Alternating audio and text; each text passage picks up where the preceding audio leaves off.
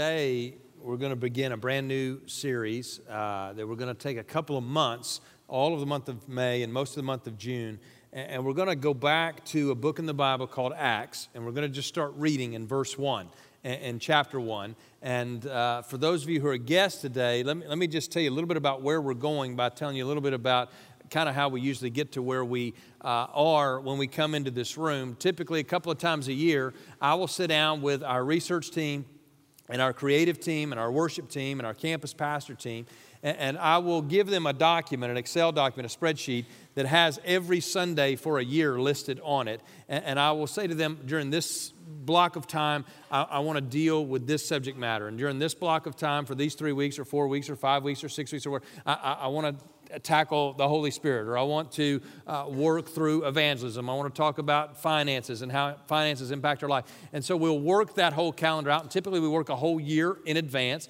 and we kind of just keep a running thing going as we work through it. And so every trimester begins with the next trimester of sermons already written and already ready to go. And so I'm typically not really in this week's message until the end of the week, and we're working earlier in the week on messages that are further out. And so sometimes that works great, like a well-oiled machine, and sometimes the Holy Spirit interrupts and changes everything, like we just sang about. And as He changes everything, a few weeks ago in my prayer time ended up going through the night, and I felt like God was calling us to call a timeout and to take the next two series that we're going to do and put them on the shelf. We're going to come back to them one day because they're really good, actually. But we're not going to do them now. We feel like the Lord called the time out. And so we're going back to the book of Acts, and we're just going to start reading. And so if you're a guest or a visitor with us today, let me just say to you, we're so glad you're here. B, I just want you to be fully aware you've come into a family meeting. And you're going to watch a family meeting play out, which is great for you to see a little bit of who we are organically and at the heart, and where all of this comes from out of the inside of us and our walk with Christ. But it's going to be a little different than other series. And so when I ask you to maybe hold the hand of the person beside you and sing them a song, I'm not going to do that. But when I ask you to maybe just say a prayer or whatever, if you're not comfortable with that, then you just sit and watch the rest of us squirm.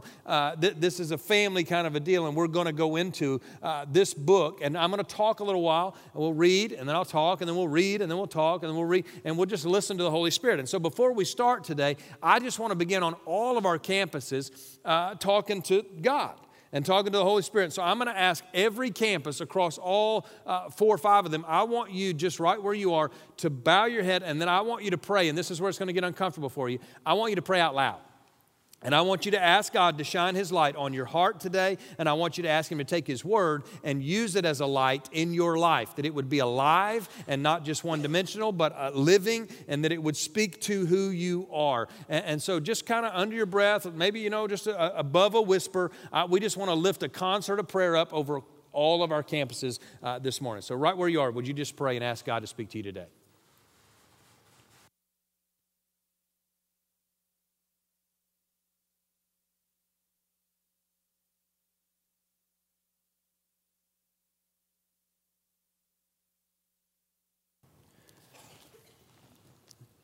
Lord, today we ask that you'd hear the prayers of your kids and that you would speak to us, that the words would jump off the pages into our hearts, that they would cut us into our innermost being, into the marrow and our life source, and that it would change our lives today. We lean into the word, and today, Father, we lean into the ministry of the Holy Spirit, and we pray, Holy Spirit, you would move with freedom in our midst and that you would have your way. In Jesus' name we pray, amen. All right, if you got your Bible, whether it's paper or electronic, flip to or thumb to Acts chapter 1 and verse 1. Now, it's going to be incredibly important during this series for you to have a copy of the Word of God with you, okay? Whether it's a Bible, a paper Bible, or an electronic Bible, because I want you to write things in your Bible. I don't know if we gave today. Did we give today? Is the passage written on that notes page? No, it's not. So you got to have a Bible, okay? And so we're going to walk through this thing, and I want you to write in your Bible. I want you to highlight or make notes in your Bible, whatever application or version you may use. Let's go today and let's look at this together. Acts chapter 1, verse 1. In my first book. Now, let's just stop there for just a second. Who is the author of Acts? His name is Luke, okay? Luke is the author of Acts. And he says, in my first book. Now, what's his first book? Luke, right? He creatively titled his first book Luke, and after his name, and he wrote the Gospel of Luke, and he's saying, in my first book, which is Luke, and if you didn't know that, you should write that next to that phrase in your Bible, Luke, so that next time you read Acts, you know what he's talking about there, the first book that he had written. He said, I told you Theophilus. Now let's just stop there for a second. Who is Theophilus? Anybody name their kid Theophilus? And the reason none of us name our kids Theophilus is not just because it's a different name and a weird name. It's only mentioned 2 times in the whole Bible. And the only 2 times it's mentioned is right here in Acts chapter 1 and over in Luke chapter 1. And in both books, this guy Luke is saying, I wrote this book to you. In fact, flip back over to Luke chapter 1 and let's read his introduction to Luke chapter 1. And we'll skip down to verse 3 in Luke chapter 1. It says, having carefully investigated everything from the beginning. Every time I read that verse, I laugh because I think it is so humorous that Luke said that way. He didn't, take a jab at the other gospel writers, but he kind of took a jab at the other gospel writers, right? And he's saying, having carefully investigated, like maybe they didn't carefully investigate everything. They gave you their version, but I've carefully investigated everything from the beginning. And I also have decided to honor you, right, with giving you a version of the Bible and giving you a careful account, most honorable Theophilus. There's his name again.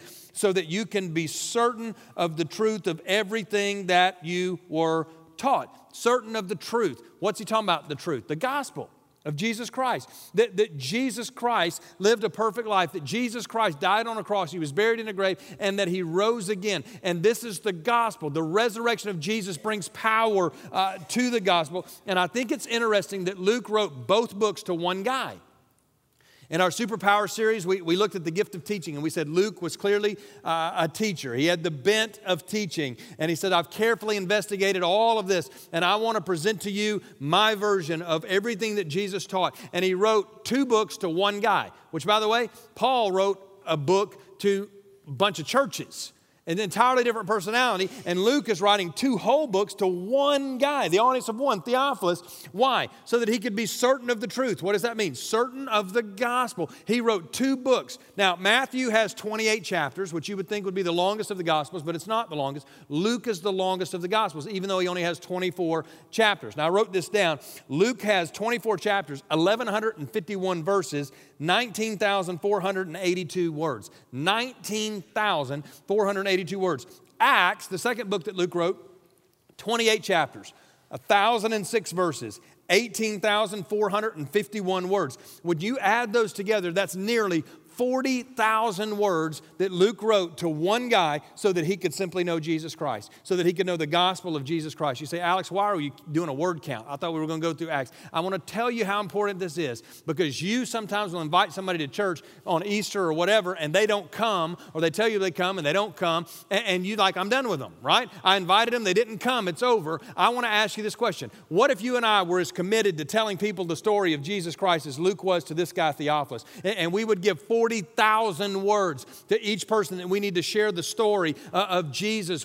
I think the church would take off if all of us were that committed to the gospel story. And just with that in mind, let me just say to you, you and I all have 2 callings on our lives. We have a primary calling and we have a secondary calling. And the primary calling for all of us who know Jesus Christ as Lord and Savior is to share the gospel with the world. That is your primary calling. Your secondary calling is your occupation, which is how you live out your primary calling. And so I'm a preacher. That's how I live out my primary calling, to share the gospel of Jesus Christ. You may be a plumber. That's how you live out your primary calling. That's how you share Jesus with the world. You may be a teacher, a businessman, a lawyer, a garbage collector, whatever. That's how you share Jesus Christ with the world. And so I know people, by the way, who have moved to Tulsa, and I know people who've moved away from Tulsa to chase their secondary calling. And you do too. And I would say to you, I have no problem with that whatsoever. I can get more money, over here in my secondary calling, and this is what I do for a living, and they'll pay me more to do that for a living over here, and so I'm going to move over here. I don't have a problem with that as long as it doesn't get in the way of the primary calling of sharing Jesus Christ with the world. Do you understand? And so sometimes parents will walk into my office and they'll say, Pastor, I need you to talk some sense into my daughter or my son. And so, well, what's going on with your daughter or your son? Well, they want to go spend 2 years after high school, and they want to go to Africa and tell people about Jesus instead of going to college. I need you to help them out. Do you understand the duplicity in that? Of saying that I got a problem with my kid living out their primary calling to share the gospel of Jesus Christ and let the secondary calling sit on the bench for a couple of years while I figure it out and mature as to what the path is going to be for my life. Listen, I'm just saying to you, we got to get this straight, and we got to live with this straight in our lives, that the primary calling of every follower of Jesus Christ is to share Jesus and to share the gospel with the world. And understanding that is going to help you understand the book of Acts as it plays out. Now let's go down to the next verse. Verse 1. We're only 8 words in. You got to listen faster. In my first book, I told you, Theophilus, about everything that Jesus began to do and to teach, which means Jesus just began teaching and doing in the Gospels, that he's still teaching and he's still doing in the lives of his children until the day he was taken up to heaven after giving his chosen apostles further instructions through the Holy Spirit. During the 40 days after, and I want you to underline these verbs, he suffered, died, he appeared to the apostles from time to time, and he proved to them in many ways that he was actually alive. Which, why did he have to prove that he was alive? Because they saw him die. They saw him butchered. They saw him bleed out. They saw him tortured and lay dead in a tomb, and then he came back to life. I would say to you, you would have to prove to me that you were alive. If I watched that happen to you, for 40 days he gave them convincing proofs, is what the Bible said, that he was alive. You remember the story of Thomas where, Thomas wasn't around when Jesus showed up the first time. The disciples, he kind of walked through a wall, and there he is, and they all encountered him. He leaves. Thomas comes back from Quick Trip or wherever he'd been, and they say, Thomas, Jesus is alive. He said, nope, I don't believe that. They said, Thomas, we're telling you, we saw Jesus. Now, I'm not going to believe that. And Thomas says, I won't believe that until I touch the nail prints and put my hand in the wound in his side. Which I got to tell you, sometimes we're hard on Thomas. I'll confess to you, I would have been just like Thomas. If I saw a man die and then you tell me he's alive, I would say, I'm not going to believe it until I see him. And the application there, by the way, is if you're here today and you've not encountered Jesus, he wants to show himself to you. And if you will be willing and you would ask him to, he will not only show himself to you, he will prove himself to you, and he will talk to you. As the Bible says, he talked to the disciples, and he talked to them about what? About the kingdom of God. I think it's interesting. For 40 days after the resurrection, he chose the topic, the kingdom of God. There are a lot of things he could have talked about, but he spent all 40 days talking about the kingdom of God. And he died, and he rose again, and he's resurrected, which, by the way, that's what sets Christianity apart from every other religion in the world, is the resurrection. The difference is not that their God came. And many religions, their God came, right? The difference is not that in Christianity, our God died. That happened in a lot of religions. But the difference between Christianity and every other religion is our God got up out of the grave and is resurrected to life. That's what sets it apart. And it's through the resurrection that you and I find our joy. It's through the resurrection that you and I find our hope. It's through the resurrection that we find our strength. The resurrection of Jesus Christ set this apart. He appeared to them. By the way, this is right where Luke left his gospel off in Luke 24, okay? And so you can write that down just to go read Luke 24 to get a running start into what we're doing in Acts. And Jesus wants to talk to you. Look at verse 4. Once, when he was eating with them, which I love that, okay? There's great application there. That means in our resurrected bodies, we get to eat, which is good news, right? We get the news. And I believe with all my heart that the calories are going to be flipped in our resurrected body. That broccoli is going to be full of calories. And red meat and chocolate cake is going to be healthy. And I believe that with all my heart. That's Luke 24 again, too. If you want to find that later, you can go read it. But look what he commanded them. He said, do not leave Jerusalem until the Father sends the gift he promised. Circle that word gift in your Bible.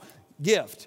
As I told you before, John baptized with water, but in just a few days you will be baptized with the Holy Spirit. Now circle the word Holy Spirit, or words Holy Spirit, and draw a line between the word gift and Holy Spirit. What's the point I'm trying to make there? I want you to know and understand the Holy Spirit is a gift.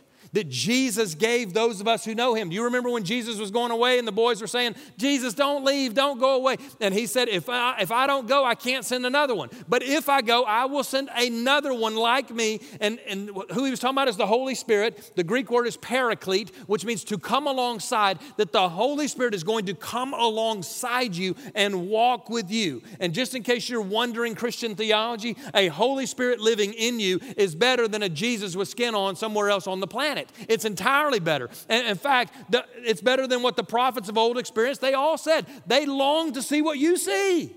And they wish to know what you know. Hindsight is always better than foresight. And looking back, we have the privilege of looking back on what Jesus did, but we have a greater privilege of walking with the indwelling of the Holy Spirit of God in our lives. Now take a look at what happens, by the way.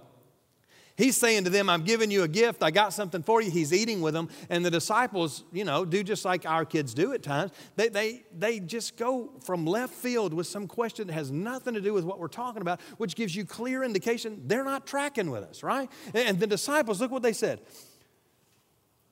Lord, has the time come for you to free Israel and restore our kingdom? To which Jesus is going, are you crazy? You don't get what I'm talking about. This has nothing to do with what we're talking about. But what it does indicate is that they came to Jesus with false motives, right? And they were coming to Jesus. They had been following him for 3 years. And the expectation was what the prophets had said, is that a Messiah is going to come out of the root of David, out of the root of Jesse, and out of the line of David is going to come a Messiah who's going to restore Israel, restore the throne, and restore the kingdom. And they were following for a political revolution that they believed was going to happen. By the way, a bunch of the prophets indicated that he would be a suffering servant, that he would die, that he would give his life. But they ignored all of those prophecies. Why? Because they wanted this one so bad, they ignored all of this one. Which is, we do the exact same thing with Jesus. That we want this, so we forget about it and don't pay attention to this. And by the way, we can't be too hard on the disciples about following Jesus for false motives, because you and I do too. The invitation given when I was 15 years old was, hey, if you don't want to go to hell, pray this prayer. I said, I'm in. Those are the choices, right? Go to hell or pray this prayer. I'm praying the prayer because I don't want to go to hell. And I want to go to heaven. And I end up coming to Jesus for very selfish reasons, just like you came to Jesus for selfish reasons. And the resurrection, they wanted this conquering king, and they got a suffering servant. And they wanted their kingdom to be built up, and God had something better. He wanted to build a spiritual kingdom here on earth. By the way, what you and I ask God for rarely gets on the map with what God wants to give us. What he wants to give us is always better than what we're praying for and what we're asking for. And so often we come to God with these false motives and God, here's my plan and I want you to bless this plan. And I know it's a good plan, God, because it's my plan. And if you could just sign your name right here on my plan, God, we could get this thing done and it would all be great and wonderful. And we want God to bless with his power our plans. Or sometimes we want his plan in our timetable. But what God wants to do is give us his plan and his power on his timetable, and it's always better than what we think to ask for. Verse 7, he replied, the Father alone has the authority to set those dates and times, and it's not for you to know. I think the simple translation of that verse of Scripture is, guys, shh. You don't know what you're talking about. And you still don't get it. But there's something I really, really, really want you to know. And what is that? Go on to the next verse, verse 8. But you will receive power, circle that, receive power, when the Holy Spirit, circle that, Holy Spirit, and draw a line between those two, that the power of God is attached to the Holy Spirit of God, and then you will be my witnesses. And by the way, there's a sequential order that Jesus is giving there, that you will get the Holy Spirit. When you get the Holy Spirit, you will get power, and then you will be my witnesses. And sometimes we try to do that out of order. We try to be the witness of God without the power of the Holy Spirit, and that doesn't work. That's the reason Jesus said, don't leave here until you get the gift that's going to come. Because you can go out into all the world and try to be a witness, but it won't make a hill of beans difference. Without the power of God on your life and the Holy Spirit indwelling you. And they had thought they were going to live their plan. They were going to sit in Jerusalem and wait on Jesus to come back. And when he comes back, he'll restore the kingdom. Now, I want you to look at the places that he mentions. You will be my witnesses in Jerusalem, Judea, Samaria, and to the ends of the earth. Now, what Jesus is doing here is he's drawing this target. It looks like a bullseye, like you'd shoot an arrow at. And he's drawing this target of concentric circles of concern. And he's saying, here we are in Jerusalem. That's the home base. And then you're going to go out a little further. That'll be Judea. A little bit further, less friends there, right? But maybe that's like the state. This is my town. This is the state. And then he says, and you're going to go to Samaria. And then, in case you're wondering, you're going to go to the ends of the earth. I don't think they knew about Tulsa, and it would have scared them to death if they'd mentioned Tulsa, let alone Coweta, right? But what God is saying is here, you're going to go to all these places. And the whole point of that is this is not about you alone. It is about carrying this message to the whole world. And by the way, you think of Jerusalem, that's safe. That's home. That's where people look like me and talk like me. We're going to go to Judea, a little bit different because we have less friends there. I'm going to Samaria. You remember the story we looked at a few weeks ago, the Good Samaritan? Nobody likes Samaritans. And the point is, this is not about people you like. It's about people that God loves. And he wants the whole world to know about him. And then you're going to go to the ends of the earth, which means you will be uncomfortable. You're going to go places that you don't know about. You're going to do things you never dreamed. And God, by the way, I'm going to empower you with the Holy Spirit. So don't worry. The Holy Spirit will help you do that. Verse 9. After saying this, he was taken up into a cloud while they were watching, and they could no longer see him. And by the way, all this takes place right on the Mount of Olives, just on the outside of Jerusalem. You're standing right over the old city on the Mount of Olives watching this happen. Many times I've stood on that mountain, and I've thought about this verse. And I've thought about the verse where the angel comes and says, why are you standing and staring, right? And again, we're hard on apostles. Because we take a snapshot out of the Gospels or a snapshot out of the book of Acts, and we get real hard on them and say, how ignorant can you possibly be, right? But you got to remember, we're looking back. They were living, the gospel hadn't been written. They were writing it. And they were living it out, and they were in it. And now we get to look back on it, and the angel says, hey guys, why are y'all standing and staring? The answer to that question is, because we just saw Jesus go up. That's why we're standing here. We're waiting on maybe he's going to come back. He died and then he came back and now he went away. Maybe he's coming back. And we're going to watch this thing play out. And the angel, look what the verse says. And they strained to see him rising into heaven. 2 white-robed men suddenly stood among them. A couple of angels are present. And the angels say, men of Galilee, why are you standing and staring into heaven? Jesus has been taken from you into heaven, but someday he will return from heaven in the same way that you saw him go. And again, we can be really, really tough. Think about this. You gave up everything to follow this man. And you followed him for 3 years. You've done everything he's asked you to do. He told you to give baskets of fish. You gave baskets of fish. He told you to get in the boat. You got in the boat. He told you to tell them about Jesus. You told them about Jesus. He told you to go 2 by 2, and you went 2 by 2. And everything Jesus asked you to do, you did. And then he dies. He gets butchered on a cross, laid in a tomb, and you walk away from that. And then he shows up after he's died this horrible, horrible, horrible death. He shows back up on the scene, and now you get reunited with him. And he's teaching for 40 days about the kingdom. And one of the things he's telling you is that I'm going away. And you're going, no. You went away. You said you were going away, but you came back. And so maybe that's what he's going to do. He's going to go away, but he's going to come back. Jesus, don't leave us. You're not just our king and our master. You're our friend. And we left everything to follow you. Don't leave. And the angels are saying to him, guys, this is not that day. And you got work to do, and there is a mission that needs to be done. And by the way, it took Jesus 40 days to convince them of this whole thing. And for 40 days he appears, and then he sends the angels and says, this is not the time. And the question that I want to ask you out of that verse of Scripture is this. Are we standing and staring? We think we got it all figured out, and the whole point of this book is that we're just supposed to stay safe and wait till Jesus comes back. Standing and staring. When those were not the instructions for the church. The instructions were, you will receive the Holy Spirit, and power will come up on you, and you will be my witnesses in your city, in your nation, and in your world. Now go with the power that has been given to you to live out your primary calling. To take the gospel to the world. I think it's interesting. The Greek word for church is ekklesia. It's E-K-K-L-E-S-I-A. Ecclesia. It literally means called out ones. That's the New Testament Greek word for church. It's a congregation or a gathering of people for an important purpose. A gathering. And the word that you and I use in English for church doesn't come from that word actually. It comes from the German word. And the German word church actually means a building or a location. I got to tell you that is incredibly dangerous to Christianity for us to view New Testament Christianity church as a building or as a location rather than as a movement.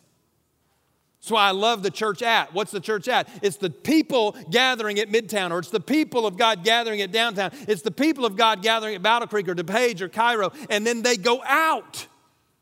It's just at. The building is not the church. The people are the church. This is just where we're at and where we're meeting and where we gather, and then we go out as the called out ones.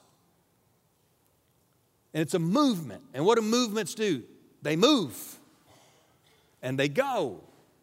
My little sister's getting ready to go in a few weeks to leave here and to leave our town and leave our great church. She's going to go get on a boat with her husband and her 3 kids called the Mercy Ship.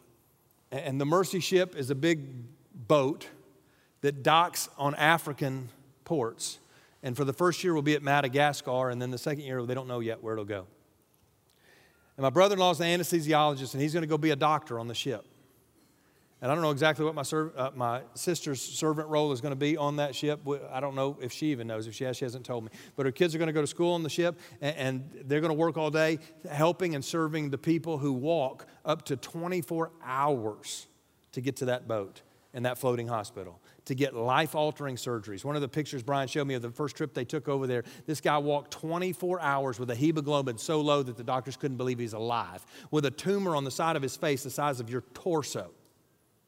And they performed that surgery so that they could remove that and remove the stigma from his life and from his lifestyle so that he could get a job and he could be paid attention to. And it's life-altering surgeries. And they went on to explain the surgeries and that they perform on this boat. And then they went on to perform or tell me the explanation for how this thing works out financially.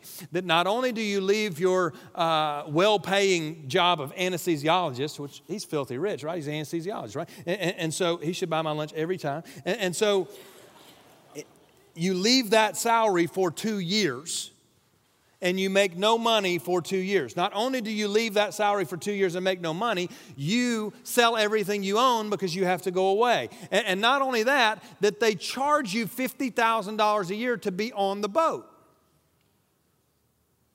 And when that news came out to the family tree, my phone started ringing. And uncles and aunts and, and cousins, long lost several branches away on this tree, are calling and saying, hey, you know what your sister's doing? I said, I do know what she's doing. And they said, you realize that they're not going to get paid for 2 years? I said, yeah, I do. They said, do you know they got to pay $50,000 to be on the boat a year? I said, I do. I think you should help them. Glad you called.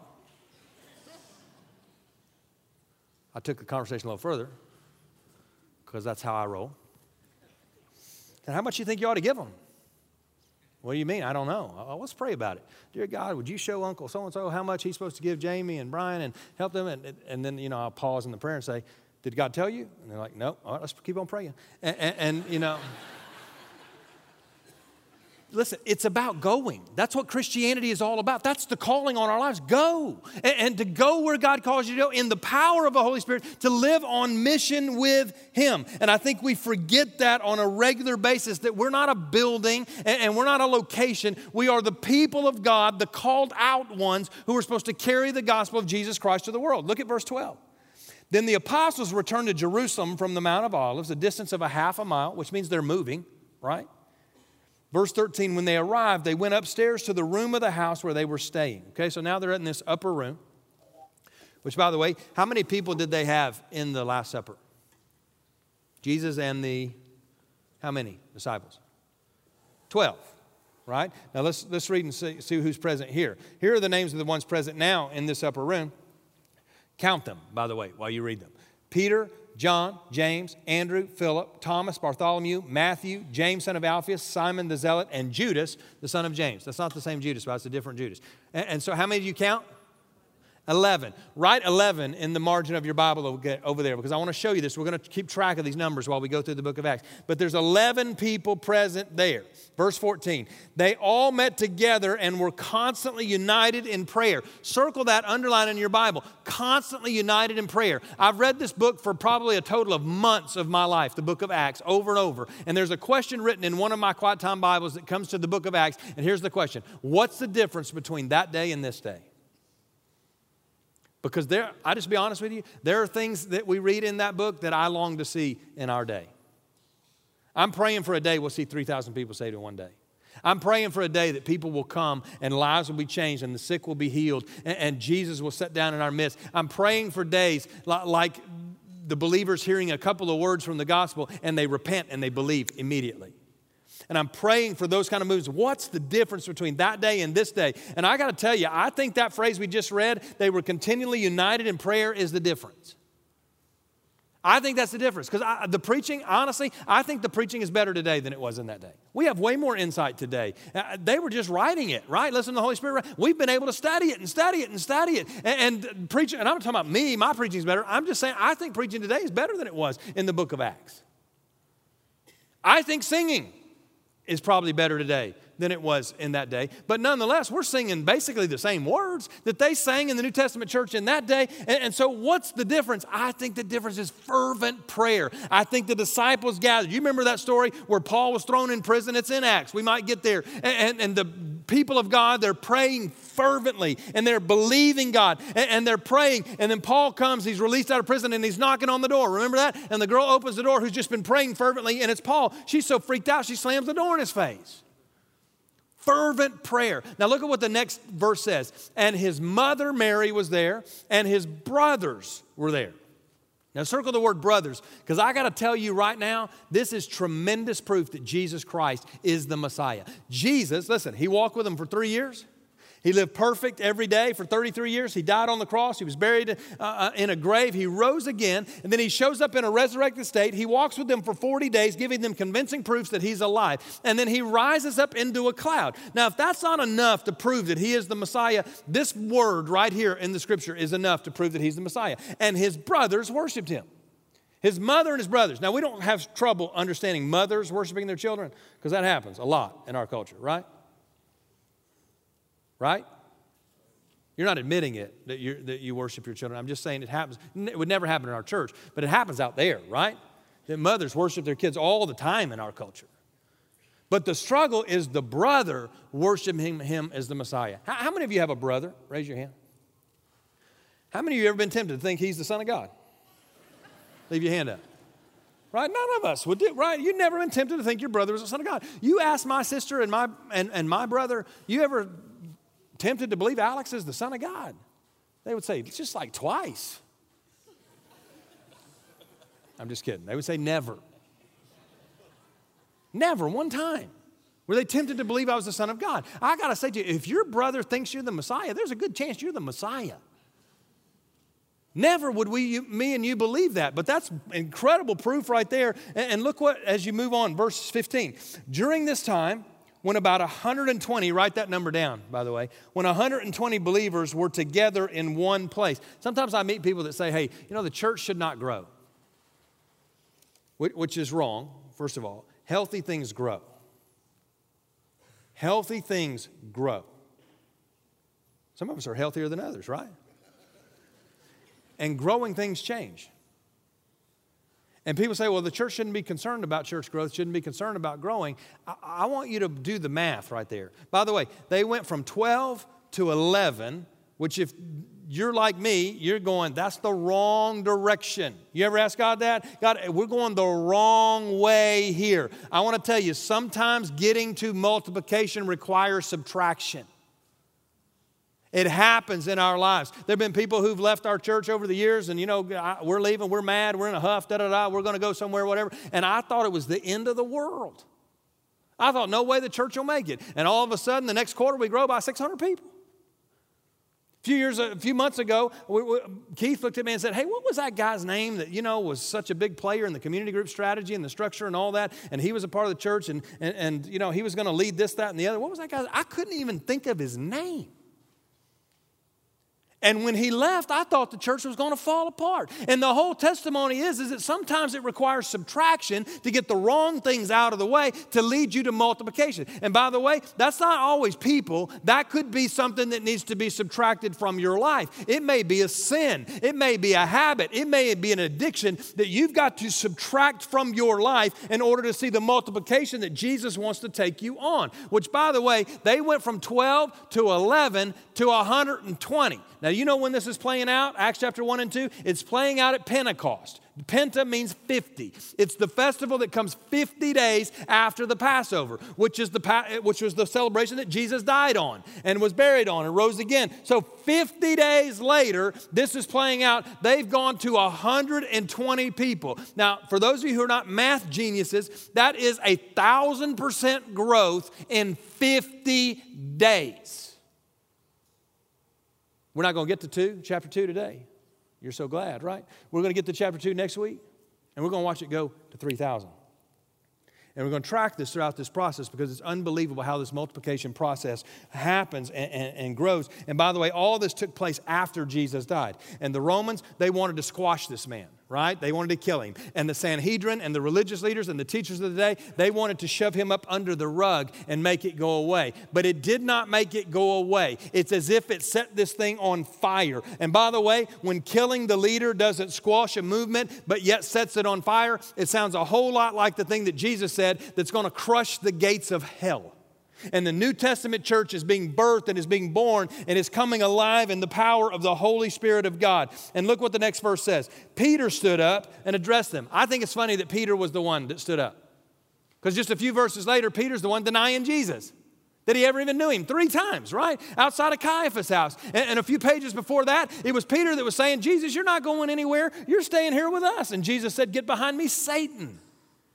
That guy that denied Jesus is the one who stood up, which, by the way, that's great encouragement to me and you, that our denial does not always equal destruction, right? That Jesus comes with his grace and he does new things and fresh things in our lives, even when we mess it up and screw it up. And Peter said, brothers and sisters, the scripture had to be fulfilled concerning Judas. And if I was just teaching this passage, I would leave all this out, okay? But I've committed to go word for word through this. Who guided those who arrested Jesus. Judas, who was one of us, shared in the ministry with us. I think it's amazing, by the way, he's mentioning Judas. I would have left him out.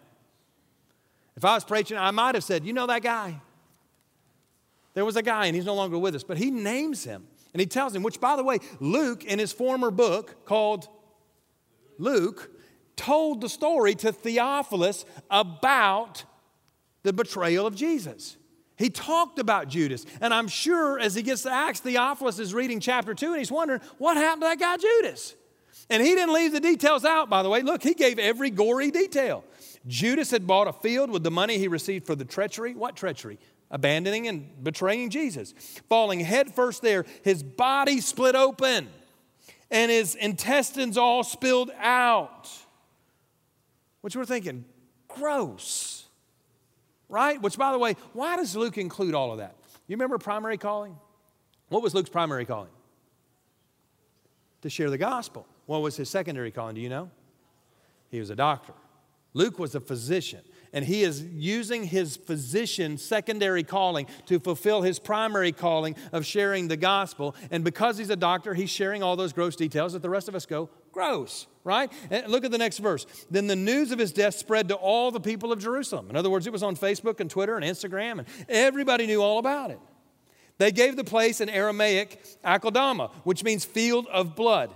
And we cringe when we read this, but he's using his primary calling. Verse 20, Peter continued, this was written in the book of Psalms where it says, let his home become desolate with no one living in it. It also says, let someone else take his position, which, by the way, this is him quoting an Old Testament passage of Scripture. And sometimes people say, well, you know, you can't just quote a Scripture and use it in some sort of a context. You just have to read it word by word. That is never what Jesus did, by the way. Jesus never said, let's go to Jeremiah and verse 1 and start with verse 1. He never did that. He took the scripture, which is alive and applicable, and he applied it to everyday life. And so you walk through it, and it says, and so now we must choose a replacement for Judas from among the men who were with us the entire time we were traveling with the Lord Jesus. From the time he was baptized, you can write in your Bible, the beginning of his public ministry. That was his baptism. From the beginning of his public ministry until the day he was taken from us, whoever is chosen will join us as a witness of the resurrection of Jesus Christ. And by the way, it says that they chose 2 men who were highly qualified, Barsabas and Matthias, and they prayed about it, and then they cast lots. Which you read that and you think, cast lots? What is that all about? They cast lots. It's kind of like that 8 ball you and I had when we were kids. Remember that thing? would say, should I date so-and-so? And you looked at it and said, possibly, right? And you shake it all up again. And you know, some people get all freaked out about that and say it's demonic. And it may be demonic. But what I would say to you about this is that they cast lots. There was some sort of gambling, some sort of rolling a dice or flipping a coin or something. That's what they did. They took two guys that were highly qualified and they said, who's going to be on staff at the church? We're going to flip a coin. And by the way, it's the last time in the whole New Testament they ever cast lots. You can't find it again. You know why? Because in chapter 2, the Holy Spirit came. And when the Holy Spirit comes, you no longer need to cast lots. Because the Holy Spirit will lead you and guide you into all things, righteousness and sin. And the Holy Spirit convicts of both righteousness and sin. And the Holy Spirit of God leads the children of God. We don't need to cast lots. We got the Holy Spirit today. And the resume or the requirement for the one that they would choose was what? That he had walked with Jesus, that he knew Jesus, that he knew the miracles of Jesus, that he was there from the public birth of his ministry all the way to him being taken away from us. Why is that the requirement? First job interview, church interview in church. We've come a long way since then. But in that day, they said he had to have walked with Jesus. Why is that requirement? Because New Testament Christianity is not a set of doctrines. And New Testament Christianity is not a book of teachings. New Testament Christianity is a story. It is a narrative about a real person named Jesus who lived on this planet and died for your sins and then rose again and said he is coming back. It's the story of Jesus. That's what Christianity is. And in order to carry the message of Jesus, to be a messenger of Jesus, you had to know Jesus and walked with Jesus. That's all we got time for today. It's chapter 1. We'll pick this back up next week. My favorite chapter in the whole book is chapter 2. And so you don't want to miss next week. Let's pray together across all of our campuses this morning. And I don't know where you are today as it relates to Jesus. But I want to give you an opportunity today on one of our campuses to trust Christ and to give your life to Him. If you've not done that. And I want to lead you in a prayer, and maybe you don't know how to pray, and that's okay. I can give you words, but I can't give you faith. But I think if the words reflect the attitude of your heart, that Jesus will step out of heaven and step into your life today. And if you've never encountered Him, He wants to know you, and He wants you to know Him. And He'll show Himself to you, and He'll prove Himself to you. And He wants to talk with you. And so right where you're seated, I'm going to lead you in a prayer. And I'm going to ask you to pray it out loud. I'm going to ask those who've already prayed it and already know Jesus to pray it out loud as an encouragement to you across all of our campuses. And so right where you're seated, you want to give your life to Christ, I want you to pray and say, Dear God. Let's say it out loud, guys. Say, Dear God, I know I'm a sinner. But today I ask you to forgive me for all of my sin. Jesus, come into my life to be my Lord, my Savior, and my forgiver.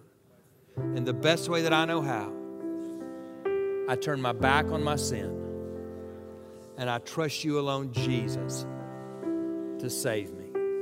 Thank you for saving me. And before I say amen, let me just say to you, if you prayed that prayer for the first time in your life, you meant business. The Bible says the angels in heaven are throwing a party for you right now. And we're rejoicing with them. I also want to help you who already know Christ. And, you know, the death of Jesus saves us from the penalty of sin. But the resurrection of Jesus is what leads us to an empowered life. And I just want to ask you the question today as we remember and as we start this journey through the book of Acts. Are you on mission with God? Do you wake up every day on mission with God and go to bed at night aware and conscious of what that mission is? Are you on mission with God, empowered by the Holy Spirit of God, that wherever you go and whatever you do, you are living out your primary calling of sharing the gospel, Jesus, with the world? Wherever you go, whatever you do. And if the answer to that question is no, I'm not living life that way. As a child of God, would you remember who you are? and whose you are? And would you not only remember, would you repent? Repent means to turn from something and to turn to something. And today, as a child of God, would you repent from fulfilling the secondary purpose ahead of the primary purpose? And would you turn back to that primary purpose in your life? Today, hundreds of you are going to be on soccer fields all over our cities. Would you remember that your primary calling is to share the gospel, not to help your kid be more coordinated? Would you realize when you sit in a lawn chair next to that family that you're there as a representative of Jesus? Would you carry the gospel with you? Would you pray for the kids on the team and on the roster? Would you pray for their families and their siblings? Would you pray that God would use you where you go today as a witness? Tomorrow, you're going to get up and go to work, whatever work looks like for you, or you're going to get up and go to school, and you're a student. Would you realize that you're there primarily to be a witness to the gospel, the good news of Jesus Christ? Would you just commit that to God to walk in your primary calling? Father, the sweet prayers of your kids talking to you. As the book of Acts in chapter 3 talks about that when we repent of sin, it's a good thing. That power comes with that, and fellowship comes with that, and unity comes with that, and empowerment and a filling comes with that. And so I pray today as your kids come back, remember and repent to the primary calling on our lives, that you would advance the gospel, you would advance the church of Jesus. In Jesus' name we pray, and together we all say amen and amen. Would you thank the Lord today for truth from the Word?